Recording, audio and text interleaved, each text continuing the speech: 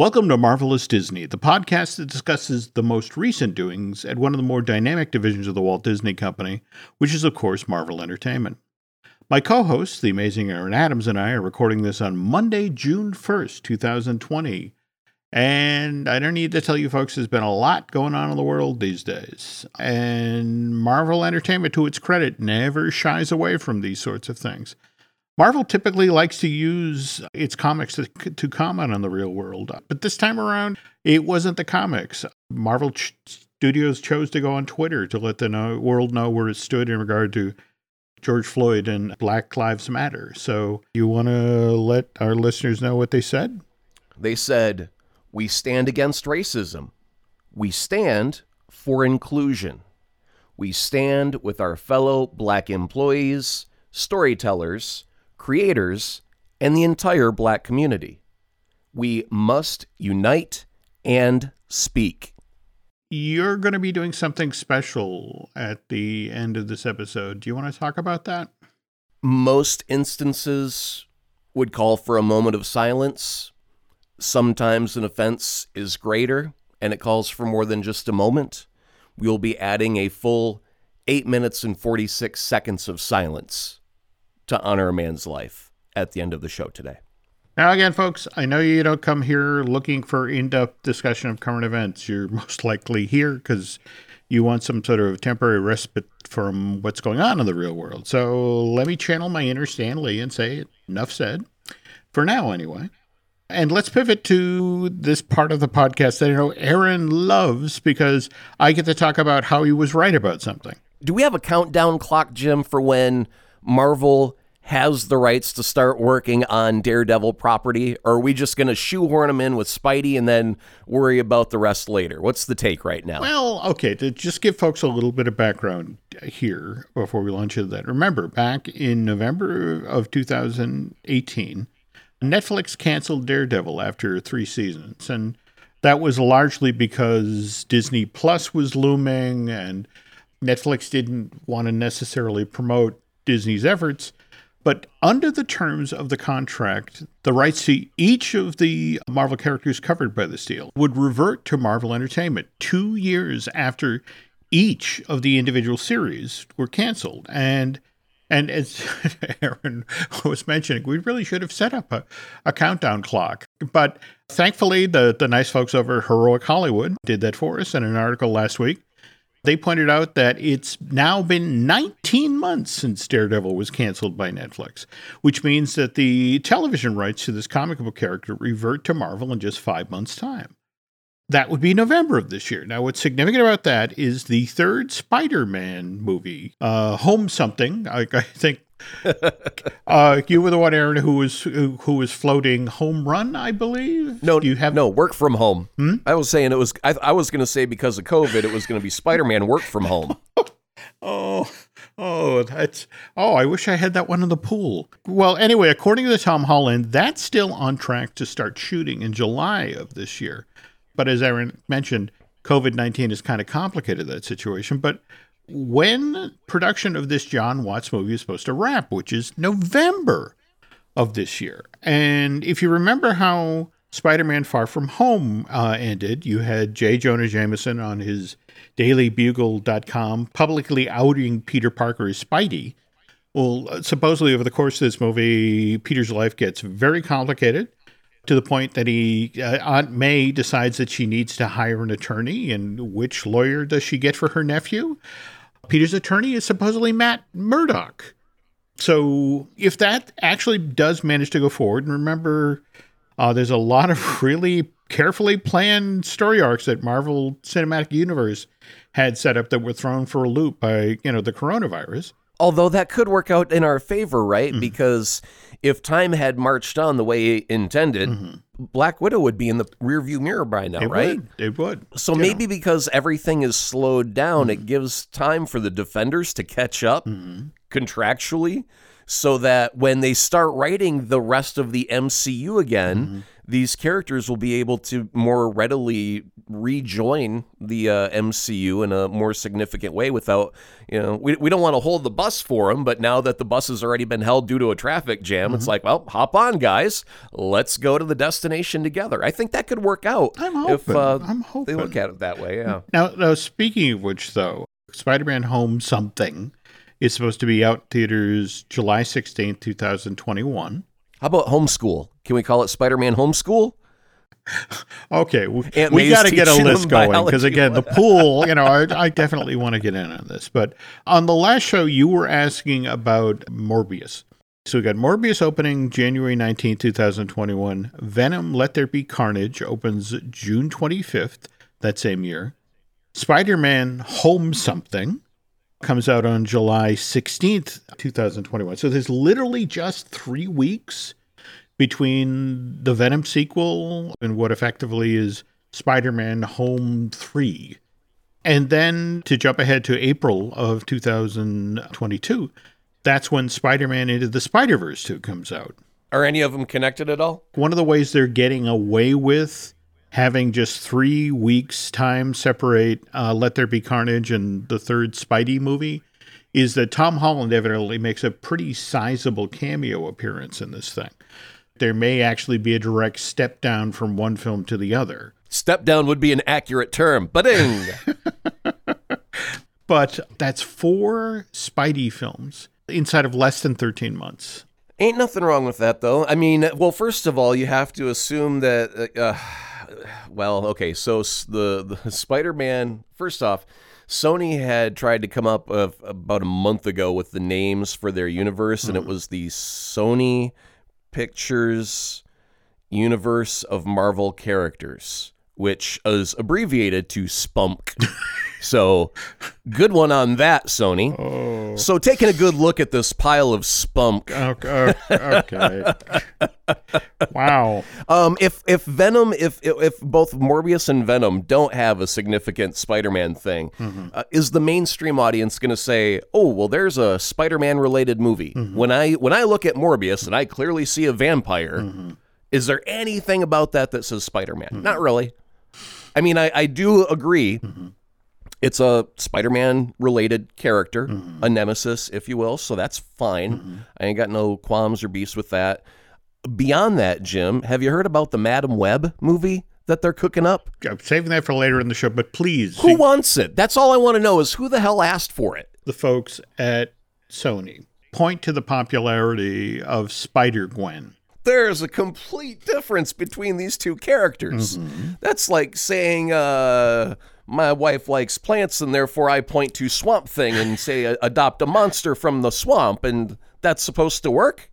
Again, as it's been explained to me, they have a script in-house for Madam Web that kind of blew everybody's mind. And evidently it's so strong, they actually offered it to Charlize Theron and Amy Adams. You have to remember we are now in the post Joaquin Phoenix Joker era, where when somebody says we have a superhero movie, it's like, ooh, you mean like could win Best Actor or Best Picture? If anyone had remembered or had seen her from the cartoons, I think that in the 90s, she was a cool addition because, A, we always need more female heroes. But this character in the cartoons and in the comics, I'm assuming they have radically changed her because back then, she was different. I don't think she was just like a normal person. She was blind and she was immobilized. And so Peter had to go to her and he would ask her like a question and she would give some like vague prophecy. She was a lot like the Oracle from the Matrix. That's the character that she is. Okay. And I don't see like the Matrix working based off of just the Oracle making a prediction sitting in her kitchen.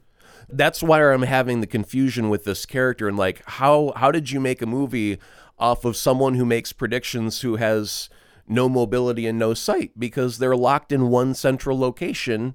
Or how have you revised the character so dramatically that they can now just go investigate?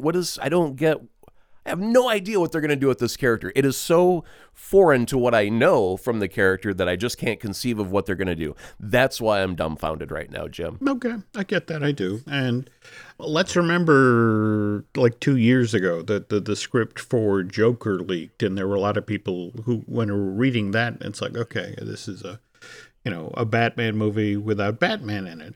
How does that work? And obviously it works very well. Let me beat the bushes and see if somebody nice at Sony might slip us a copy of Madam Web, and I will in turn slide it to you. And I'll take the elevator pitch. I don't even need the whole script. I'm sure they've got that under lock and key. I just want someone to go, all right, here's the deal. Okay. We put her in spandex. She now runs across rooftops and slings from a web just like Spidey does. And that's how, because remember, you did say that they pointed to Spider-Gwen as being a cool and hip thing. They did. So I could totally see them going, okay, well, let's say that we need a mentor, an adult supervisor figure for a young up-and-coming teenage Spider-Gwen. So let's give her a Madam Web that it has all of her abilities, all of her faculties, and then maybe she can encounter Spider-Gwen. Maybe something happens to Madam Web where she ends up becoming immobilized due to a terrible accident or a battle, and then she ends up becoming what I end up knowing as Madam Web. Maybe that's how they're going to play it. Okay. Well, all interesting ideas, but like I said, if there's a kind person at Sony that wants to sort of illuminate things to me and Aaron, please feel free to reach out. Now to double back to, again, you were talking about, Morbius and Let There Be Carnage and Spider Homecoming, whatever, about connective tissue. And we kind of overlooked one of the more obvious ways they could do that, which is, of course, J.K. Simmons' take on J. Jonah Jameson. I mean, let's face it, that scene at the end of Spider-Man Far From Home just, kicked that movie right into the stratosphere. And just recently, J.K. admitted that, I am now under contract to Sony and Marvel Studios to play J. Jonah in some other movies. But at the same time, he said, well, look, I don't know if the word I'd use is expect me to show up. It's that, yes, there's a contract, but at the same time, Sony's under no obligation to actually shoehorn Simmons' version of J. Jonah into any of these movies. But at the same time, he talked about in an interview with Entertainment Weekly about how it's great to have the opportunity that, as the way the things have evolved here, to be one of the few holdovers from the previous version of Spider-Man. And he talked about how he initially got the job.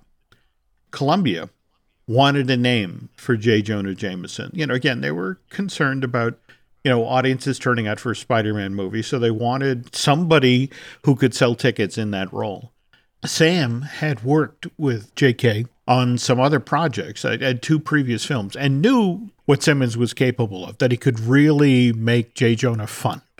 So he kept trying to sell the studio, execs on, no, let's go with J.K. And finally it came down to, it's like, okay, the only way we're going to sign off on this is if you do a full-blown, old-school, in front of the camera test for the role. J.K. goes in. What scene does Sam pick for J.K.'s audition? It's the moment when the Green Goblin has flown his glider, smashing through the windows of the Daily Bugle, and has J.K. by the throat. So he's doing all of his lines with this authentically comical, strangled voice.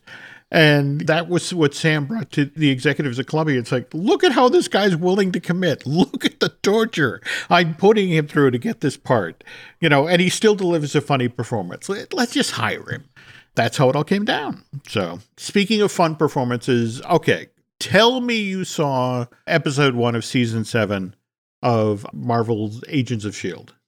I haven't. Oh. I haven't. Oh. I have been honestly, truly busy. I get it. I know what you and Sabrina have been going through lately and how tough your schedule is and that sort of thing. So I forgive you, but you really have to watch this because Clark Gregg is having so much fun right now. You remember how the last season left off? After he played Sarge, basically the villain of that entire season, they bring Coulson back as a live model decoy. Mm-hmm. There's a wonderful about 5 minutes of disorientation as Agent Coulson is coming to terms with the fact that he's now a live model decoy.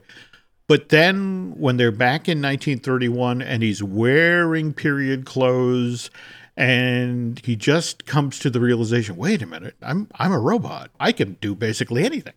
And he realizes that as somebody who grew up loving Captain America, he's now a superhero, because of his abilities. Right. And he just basically goes nuts. And you can definitely see between the period clothes and the new bend on what Coulson can do, but he's still Coulson. It's just an actor who's having a really good time.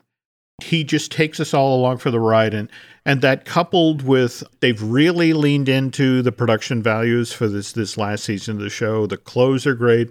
They're actually shooting up on the Disney Ranch at Golden Oaks with the whole cityscape they built there about 10 years ago. So it's wonderful 30s street scenes. And the cherry on the sundae is that they brought back Patton Oswalt as yet another Koenig, only this time he's a bootlegger mob boss. The first episode of the season was called The New Deal, and not to give anything away, but there is in fact a cameo by FDR. And next episode is known as Know Your Onions. And this whole through line of the only way to save S.H.I.E.L.D. from the Chromicons is by saving Hydra. It looks like it's going to be a fun ride. It looks like it's going to be a great way to cap off the show. Am I going to have to redo my timeline significantly for chronological MCU here in a minute? I have the uneasy feeling that we're jumping to another period because I want to say the third episode, I think it's called Commie Aliens from Space. Oh, so that sounds like 50s, right? Yeah. So they shot season 6 and season 7 back to back. So this whole thing has been in the rearview mirror for more than a year for Clark Gregg. But he did an interview about whether or not he was really ready to say goodbye to Coulson. And his response was, well, I still have a hard time believing that this happened. I mean, you're standing around craft services when you have a small part for a week or two in Iron Man, and you think, boy, if they just started adding scenes for this guy, wouldn't that be amazing? They really should if they were smart. But that never happens. And so to have that happen and then be at the movies and then have them say, oh, you've got a big arc in Avengers. And you're like, what? And after I'm shot in Avengers, I think, okay, finally Coulson's dead and I'm done with this character. But then Joss Whedon comes and says, no, big secret. You're not dead. You're on television, but it's a mystery. Season 1's about how you're not dead and you get a new team of young agents and inexperienced people who become a family to you. And so to have that all happen, that's such a tremendous gift.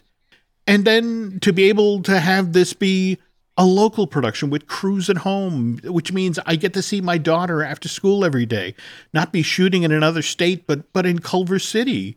It was spectacular. I have deep, deep gratitude. And it will be a sad day when I watch the last episode of this on the air. And the report at this point puts out, you didn't answer the question. Are you ready to say goodbye to Coulson? And Greg decides to have some fun with the guy and says, well, this seems like a good time to announce that I don't really know. Look, I'm sorry, that was a little bit quarantine sadism. I don't know anything. It's hard for me to imagine a scenario where I'd say, nope, I'm too busy to put on whatever the latest version of the suit is and go play Phil Coulson. I'm always thrilled when I see them changing timelines and exposing a multiverse in the cinematic universe because I think, well, I've seen scenarios where Coulson could still be around. So with this character, I've learned never to say never. But, I'm just really grateful for the ride that we've had. And I love that that's his attitude. I got a great way for them to wrap it up is because he's now a life model decoy back in time. Yep. What if by the time he gets back around that he's playing himself in Captain Marvel?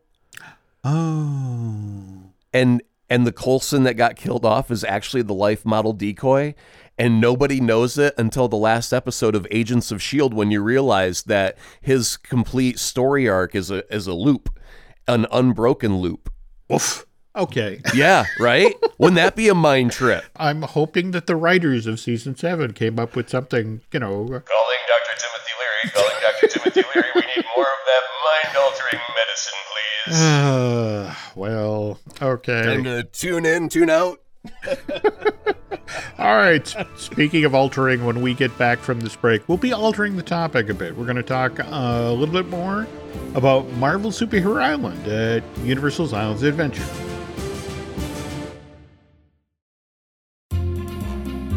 First of all, we had some news just before we get started recording here. Word came out about WandaVision. Somehow, they managed to get everything shot. The show is officially in the can. They're plugging ahead with the visual effects work. So, it looks like that one will, in fact, be able to make it onto Disney Plus fairly soon. Downside is Wanda was supposed to set up the multiverse, which in turn was going to set up Doctor Strange and the Multiverse of Madness. But right. There was supposed to be this wonderful connective tissue and feeding directly, and that's all gone out the window. Now it's pulled pork, not really connective so much anymore. All right. So, but we just had some news about the WandaVision show, and that's Aaron Johnson, who played Quicksilver in Age of Ultron, has an unspecified role in the WandaVision show, which, Aaron, you were pointing out could go either way. We've got Aaron Taylor Johnson playing one character, and then they've also said that Evan Peters is going to be in WandaVision, and he also played Quicksilver, except from the Fox universe. So if they were to have him reprise that role, then they would be acknowledging that the MCU now has X-Men in it somehow. We would have to assume that would be through multiverse, right? That's the only way that I could fathom it existing. And then if he plays somebody else, wouldn't that have to negate the idea? Wouldn't that be Marvel saying, no, those Fox films are completely different, right? Well, before you put away your whiteboard there, I wanted to follow up on your chronological Marvel Cinematic Universe project, because it's a ball of mess. It's horrible. It's all sticky, and it goes in all different directions, and it's a mess in Phase 3. And I just don't want to. Okay, all right, because I want to bring your attention to a gentleman whose name is Tony Goldmark, who goes on Twitter by the handle Beautiful Internet Weirdo, because he's taken what you've been doing about, watch this show, watch that film, that sort of thing.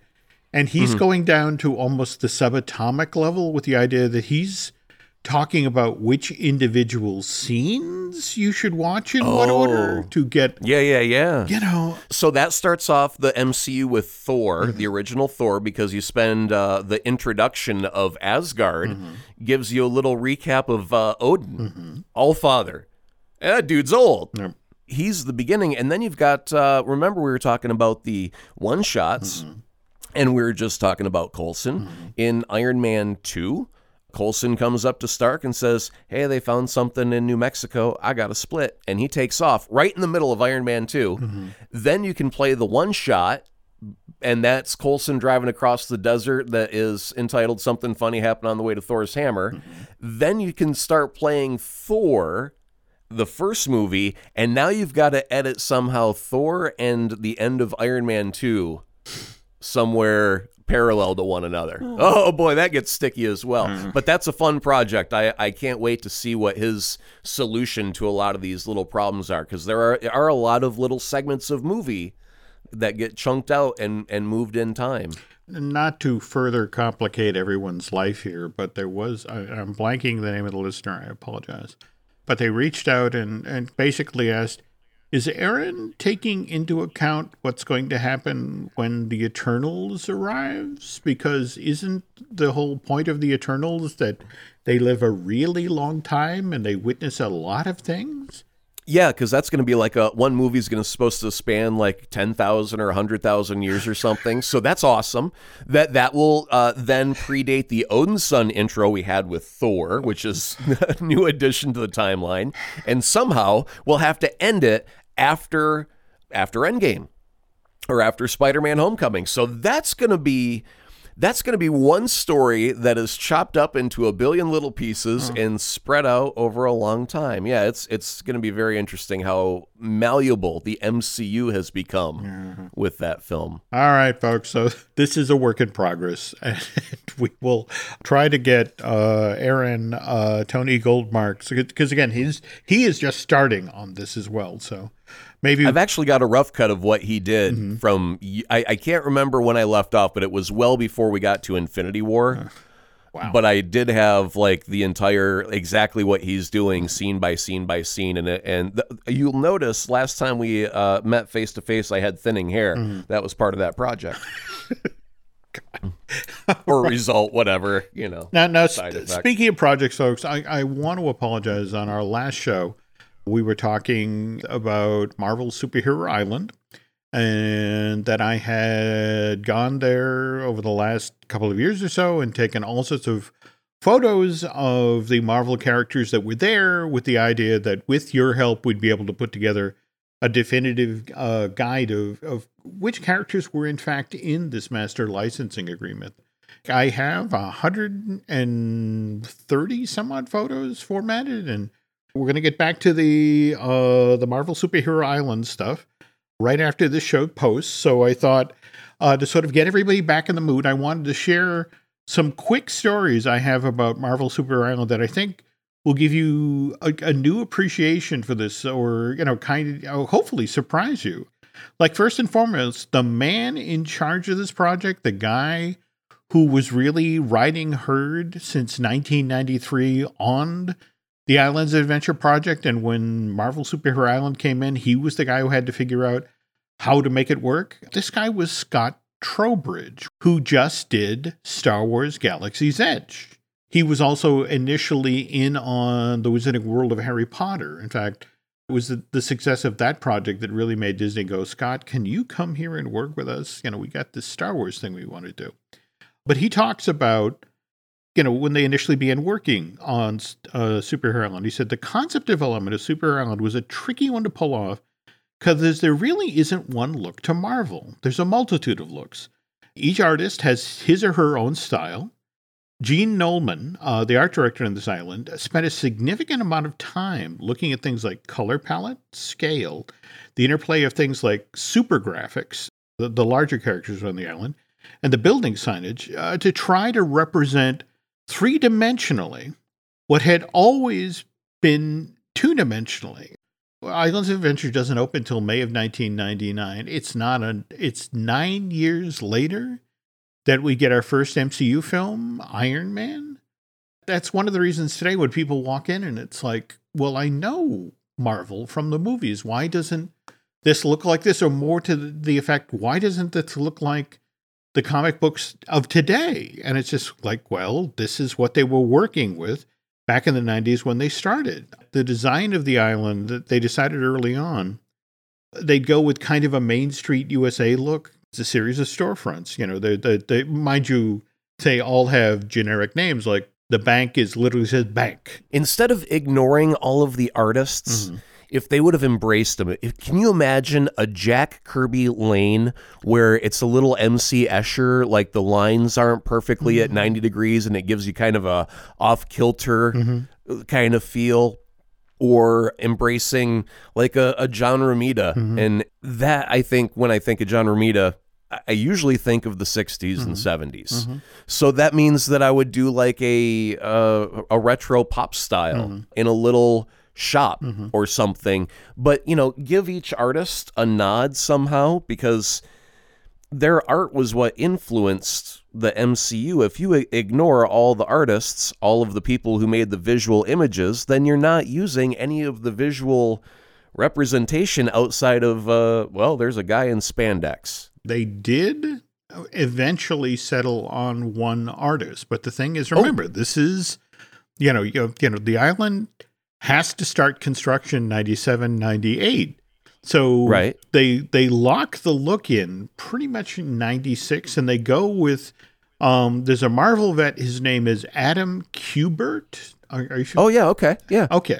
So Adam is hired to design 22 of what they're called the super graphics. In fact, that's the other conceit of the land, is that you're walking through when you have this main street, USA kind of thing going on.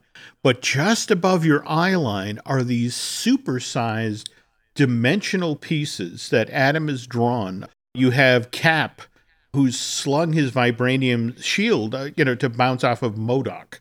Or you have the Green Goblin, who's hurling pumpkins off of his goblin glider, headed toward Spidey. Or Doc Ock is down on the ground and, with his arms is sort of tearing apart a sign. So they hire Adam, and he's, I've never done pieces of this size, and I'm really looking forward to doing it and showing it off to my family. And they said, they're all like, well, that's great. But Adam, you can't sign this stuff. We're doing this for Universal, and you're representing all of Marvel, and it's honor enough that you get selected to do this. And Adam's like, I can't sign him. Watch me.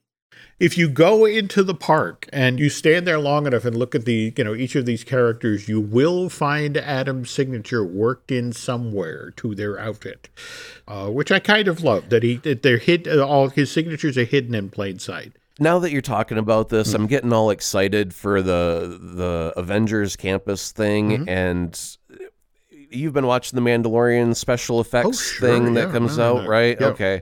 We've talked about the volume as a special effects making thing. Yep. I really want to be able to go into this new Avengers campus, and I want to be able to look out a window, or think I'm looking out a window, and have the Green Goblin fly by on a glider. Isn't there a Jurassic Park ride where as you go by, there's the underwater dinosaur that's just whale size? Yes. Right? So, but again, that's the most recent update. When they took the Jurassic Park ride and made it the Jurassic World ride. But that's amazing. See, like you and Len were talking about, like on sunny days you'll get sunshine, on rainy days you'll get rain droplets on the water, but it sells the illusion. And I don't want to just have a meet and greet with Spider-Man. Yeah, it's great to have a photo op. Yeah. That's cool. But if I'm going into a diner, I would love for a battle to happen outside of what I think is my window that I'm looking out of, and be completely fooled by that. I have heard they have play tested this as part of the campus. There is this ruin, which is where you'll do the Doctor Strange experience. And evidently they play tested this. I got just the moment in Doctor Strange where he does the particular hand gesture and forms a shield. Yep. Evidently, as part of this ruin, the Disney cast member who's playing Doctor Strange will perform this gesture, and you will actually see the shield form in front of him.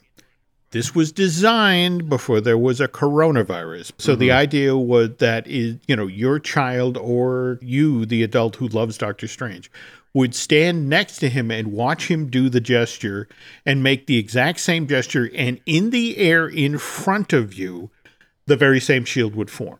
That'd be cool. Yeah. It's a use of projection technology coupled with, I guess, the way the ruin is set up, coupled with the fact that I guess they can do kind of a mist effect that allows a laser effect to appear in the air in front of you. Now, can you imagine if you're sitting down at a table with your family, you're getting ready to have dinner, and a portal opens up, and Doctor Strange comes out, takes your order, steps back, the portal closes, and you're looking off into a field. And you're like, what the hell was that? Conversely, though, I don't know if you ever saw on Adult Swim Robot Chicken at one point. Yeah. This wonderful parody of Marvel's Agents of S.H.I.E.L.D., where they just basically, reference to the effect of, hey, did Iron Man just fly by? Yeah, you missed him. Just sort of right by that window there. It's like, oh, too bad. Okay. So anyway, to get back to quickly to Marvel Superhero Island, they made, some fascinating choices. I mean, for example, if you're walking down that main street and you're looking at Adam's giant supersized super graphics of the characters, it's all got a vibrant palette. But you mentioned how you'd love to have a Kirby Street. They actually have what they refer to as a villain alley. It's what you go down to do Doctor Doom's Fearfall. But in order to set you up to the fact that, okay, this is the other side of the track, so to speak, for Marvel Superhero. This is where the villains hang out. So the colors have more an acidic tone, but Scott and the team were sitting around thinking about the Marvel villains, and it's like, well, they always seem to be in such a rush. So it's like, I want the lights to look like they were put up haphazardly by somebody who was about to unveil their evil plan. And so, you can't have nicely positioned lights. Everything's got to look kind of haphazard. It's a good thing that we're not doing DC, because they'd have like this little, dark alley, and it would be a photo op for mom and dad to take the kids. And you know where I'm going with this, right? Oh, yes. So you walk down the street and there are individual little pearls scattered around. Yeah, right? Exactly. Sarah, are you wearing your pearls? I'll be damned if I'm walking down that street, Henry. Jeez. Wow. My mother is Martha, too. Yeah, exactly. We had to do the Martha joke. Thank you, Jim. All Thank right. you. Okay. So anyway, obviously, again, back to Marvel Superhero, as you come off of the main drag, the port of entry at the park, and you make the left to the first thing you see, of course, is, the Hulk coaster. But Scott really was of two minds. He said, we wanted the Hulk to be a major part of the island, not just because of the comics, but also the TV series from the 1970s. And what do we do with the Hulk? He's an icon of Marvel. He's this great character, but he's raw energy. He's all these, primal feelings. And we wanted to deliver on that idea. And that's why we decided, well, it's got to be a roller coaster, because it fits the park. It delivers on the Hulk myth. And there's absolutely nothing intellectual about it.